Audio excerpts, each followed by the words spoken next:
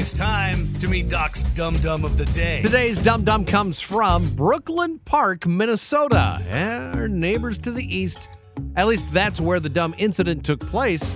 Brooklyn Park is the home of the Twin Cities Harvest Festival and Minnesota's largest corn maze, and one dum-dum with a gun. Officers haven't released his name, but a 38-year-old man was at the maze with his family last weekend, having some festival fun until, according to the police report, here's what happened. The man had just walked out of the children's play area called the Corn Pit, which lives up to its name, because apparently he had kernels of corn stuck in his boots. Wow, we can't have that. So Orville Redenbacher here bent over to try to dislodge them, and that's when his concealed firearm went off. I don't know where he had it concealed. I don't know how it fired, but I know he shot himself in the leg. It sounds like he's going to be okay, but there aren't any official updates on his condition.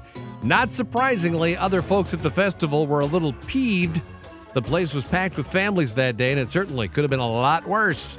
The man's identity has not been released. Police said he is a licensed gun owner and was legally carrying the firearm, which is all well and good, but it doesn't make him any smarter, obviously. Police are considering filing charges. It really is a miracle no one else was hurt in the middle of all that corn. Amazing. Get it? Corn, maze? Corn is maze. Amazing. What, too corny?